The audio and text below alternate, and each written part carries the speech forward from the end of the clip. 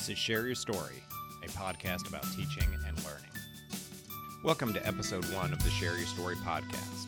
In this episode, we'll look at Flipgrid and how teachers in Millbrook High School are incorporating it into their classes.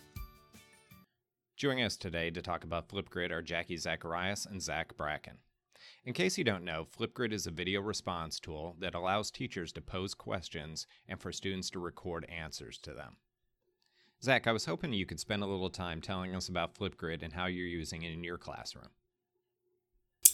I use Flipgrid in a few different ways. I'll use it for in-classroom activities where the students have to be speaking with one another, so I'll give them the scenario, and they have to go on with a partner and record it that way. I've used it as a homework assignment where they have to go on and say their ABCs in French, and I've used it also for the students to introduce themselves not only to me, but also to their classmates. Okay, so what benefits are you seeing in class? One of the things I really like about it is that it allows for cross-period communication, so all of my students in French 1 can communicate with kids in different class periods, not just the kids only in their classroom. So that is a really awesome benefit.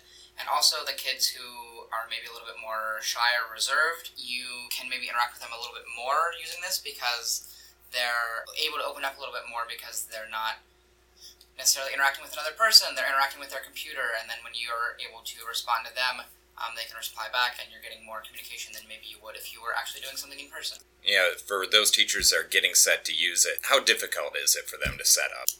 It's not. It's a super user-friendly platform. It's easy to work. All of the layout is easy, and the setup options are really nicely well prepared from the Flipgrid perspective. How easy or difficult is it for a student to use? I think that if I've gotten all of my 130 kids to be able to use it successfully, then it's not really that difficult. The hardest part for mine is the logging in, and that's just because I have it set to password protected, and so the kids never remember what the password is. But other than that, once they're in, they can see how to use it, and as long as they tell their Chromebook to give access to microphone and camera, then they don't have any problems. That does sound pretty easy. What's something you'd like to use Flipgrid for but haven't yet? I definitely am exploring using it more in class for different activities.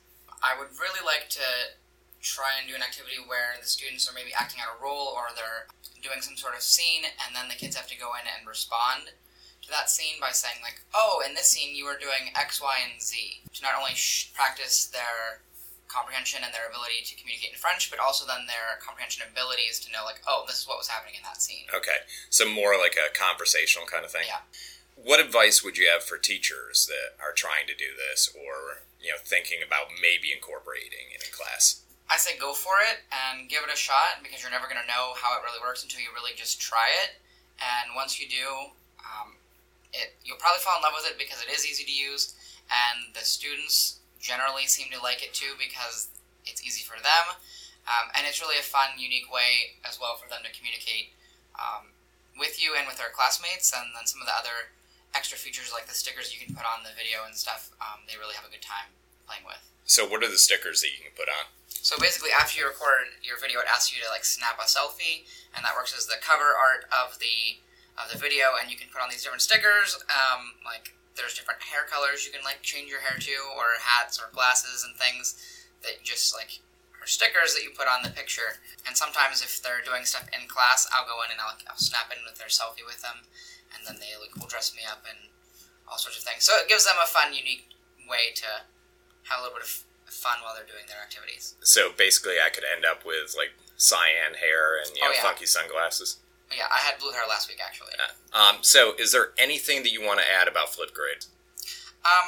Again, I just think that it's so easy to use that especially in a foreign language classroom or world language classroom, there's no reason not to be using it for speaking proficiency assessments or even just practice for the students. It's a great tool, and again, with how easy it is, you can link documents there. So if you're doing an activity with vocab, you can put a link right there in the assignment to your online Google Doc with your vocab words or something. So if they forget what words they're supposed to be using, you can link that.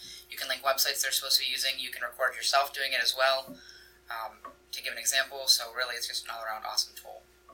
Awesome. Well, thank you very much, Zach. I appreciate it. De rien. All right, Jackie, so you've been using Flipgrid in class for probably a month now. Can you tell me how it's going? Okay, so it's been going really well. We are using it as a specific feedback tool to students for pronunciation. So, for example, today what we're working on in math is fractions. So my students, we were working on the writing and the reading piece of fractions, but in language they need to be able to speak the fraction as well. So I had my students create a video today telling me a fraction. So, for example, the fraction was 3/8, which you would read that fraction as 3 parts used over or out of 8 parts total. I had them say over to get used to the academic vocabulary of the fraction having a number on top and a number on the bottom. And the number on the bottom is your total parts. Today, their videos came through, and I could hear each of them mispronouncing the word used. They're saying oozed instead of used. Okay, so it kind of gives you an insight into some of the things that they're doing well and doing incorrectly. How does that set you up for, future lessons? Well, their pronunciation is driving my speaking instruction for them. I'm hearing them use more of their home language pronunciation instead of understanding that, with the word used, the U is kind of the controlled vowel in there. They're saying used, which would be phonetic pronunciation in Spanish. So that hearing them say that and getting their confidence to speaking as well in a video or even to me is going to build to something much bigger. Is that something you'd necessarily be able to tell in a class? No. We have way too much background noise. I'm a little deaf, so to hear them speaking in class. And also I feel that at this stage of the game, they need to do it individually and listen to individual feedback. They are partner speaking as well, but they'll partner speak a lot more in their home language. Okay. So speaking of feedback, what types of feedback does Flipgrid allow you to use or allow you to do? Well, I love that Flipgrid gives me the opportunity to use a video because I can hold up a whiteboard in a video and draw something as I'm speaking to it. So they're able to have a visual component and they're listening to me as well, which is hitting 2 domains of the language. They're listening and they're viewing, or they're kind of essentially reading whatever I have in the video. So has it improved their language progression then? Yes. It's definitely helped us. So what are some other ways you think you're going to use it in class?